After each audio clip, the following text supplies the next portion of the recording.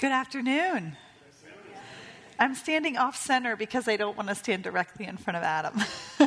My name is Reverend Angela Wells-Bean. I'm the Minister for Congregational Care here at Naples United Church of Christ. If I have not met you yet, I am thrilled that you are here this afternoon for our midweek meditation, whether in person or online. And if we have met before, then I'm also glad that you are here. Thank you for joining us for this time to catch our breath in the midst of our week. Our musicians today are Adam Satinsky on cello and Dr. Alexandra Carlson on piano. We are blessed to have both of them this afternoon. Please, the bulletins that you got with you when you came in, please take these with you. On the back of the service order is lots of information about our upcoming Holy Week and Easter events.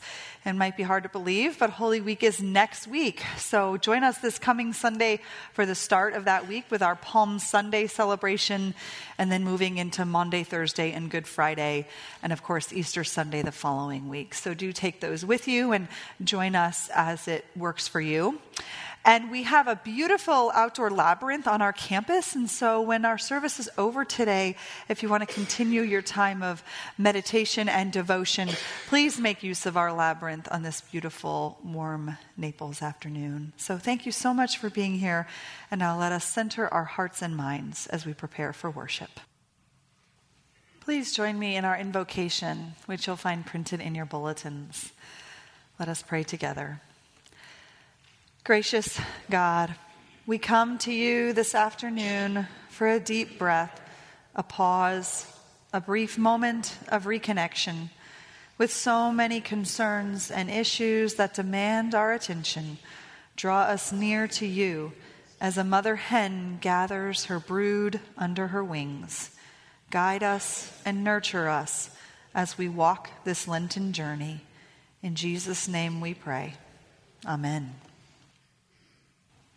Our scripture reading this afternoon comes from the Gospel of Luke, chapter 13.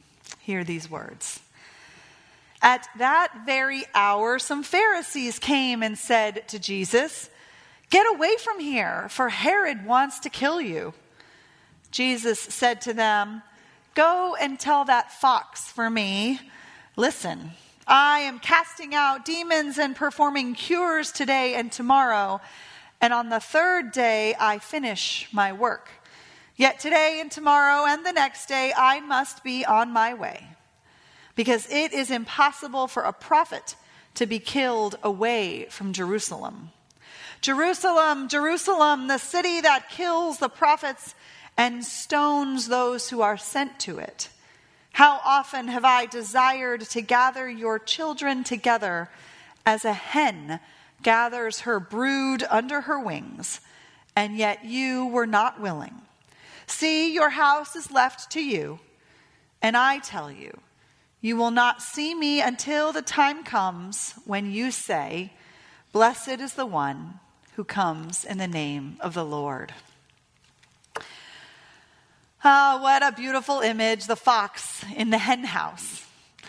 The Bible was written so many years ago, and sometimes it has this reputation of being really inaccessible and having language that we can't relate to. But what an apt metaphor. I think we can all envision what a chicken coop might look like the morning after a fox spent the night in it. Although I did recently read an article from the BBC about how a flock of chickens in northwestern France banded together and killed a fox that was stuck in their hen house overnight. So sometimes the tables turn, but that's not the usual outcome. We know that normally if a fox is alone with a bunch of chickens, there's going to be a bloodbath, and it's not going to be the fox's blood. So in today's reading, it's pretty clear who the fox and the hen are. Jesus calls Herod a fox, and he refers to himself as a hen. But there's more than one fox in this story. It's the Pharisees. It's always the Pharisees. They are out for the hen's blood. You see, it might appear at first like the Pharisees are looking out for Jesus. They're being protective and surprisingly benevolent. They tell Jesus, "Hey, get out of here. Herod wants to kill you." It seems like they're looking out for his best interests, and they're worried about him, and they're giving him warning. You need to leave. You're in trouble. But not all is as it appears, and their warning to Jesus was deceptive. They conveyed this message to Jesus to get out of here, not to protect him, but to literally just get him to go away. They wanted to have Jesus arrested, and they didn't have a reason. They couldn't pin anything on him. So the Pharisees, they're getting increasingly frustrated, while Jesus' teachings and healings are generating more and more palpable enthusiasm among the masses. So they want him to go away, no longer drawing crowds, no longer generating excitement. And so they think, if we tell him that Herod is after him, maybe that'll motivate him to get on the run. But Jesus sees right through the Pharisees. He knows they're not looking out for his best interests. He's clever. And as he often is with his interactions with the powerful elites, he tells the Pharisees, you go back to Herod and you deliver the message that Jesus is not about to stop his ministry. This neatly trapped the Pharisees. After all, how did they know that Herod wanted to kill Jesus? What were they doing talking to the enemy? If they really had such easy access to Herod and could get information directly to and from this incredibly powerful man, what did that say about them and their allegiance? Did they really have the best interests of their fellow Jews and Jesus at heart if they were associating with the enemy? Jesus knew the answers to all these questions. So Herod and the Pharisees are the foxes who are out to get the hen. And Luke, using the image of Jesus as a hen gathering her chicks under her wings, I think, is an incredibly beautiful metaphor for Jesus. Jesus as the mother hen, you can just envision it, getting all those tiny little vulnerable chicks under her wings. This is the message of courage and vulnerability. There are a few kinds of courage in this world. We know there's instinctual courage, right? This is what motivates us to make instantaneous decisions to protect other people. Instinctual courage is the kind that leads us into burning buildings or to pull someone away from oncoming traffic, right? It drives us to risk our lives for the sake of others, maybe even a stranger. It's instantaneous. But this isn't the kind of courage that Jesus demonstrates. His courage is slow and measured and consistent, and he recommits himself to this courage over and over again, even and especially in the face of grave danger. He had so many opportunities to stay away from Jerusalem or leave, as the Pharisees advised, at least until the fervor surrounding him had died down. He could have gone and hidden in the woods until Herod got distracted by something else and forgot about pursuing him. But he doesn't do that.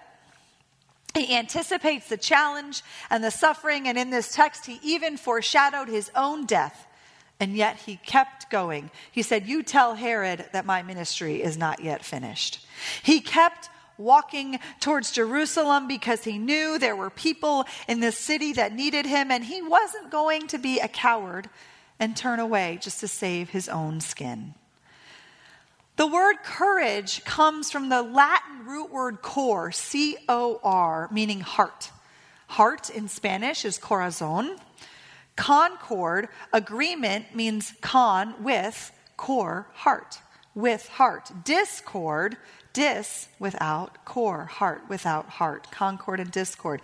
Courage means living with heart. It's the willingness to embrace our vulnerability in order to live in right relation with God and the rest of humanity.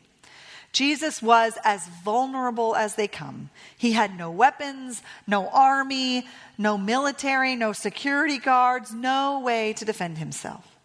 And yet he knew that his calling was to serve and help others. That is how he was called to be in right relation with God, to serve humanity. And the image of the mother hen is a perfect illustration of this kind of courage and vulnerability. And I wonder if human parenthood isn't also a little bit like a hen looking after her chicks. A combination of courage and vulnerability motivated by love. You become vulnerable when you become a parent because this human, this child, is now your heart, your core, walking around outside of your body. And you can't protect it from all that life presents. But you know that what happens to your child happens to you too. You now experience not only all of your own joys and sorrows, but all of those that your child experiences as well. And that is where the courage comes in. You have the courage to stay committed and connected and devoted to your child, knowing that you have to live with your heart broken open in order to do so. Just as Jesus walked straight towards Jerusalem, being a parent means staying the course, walking right towards risk and danger for the sake of your child.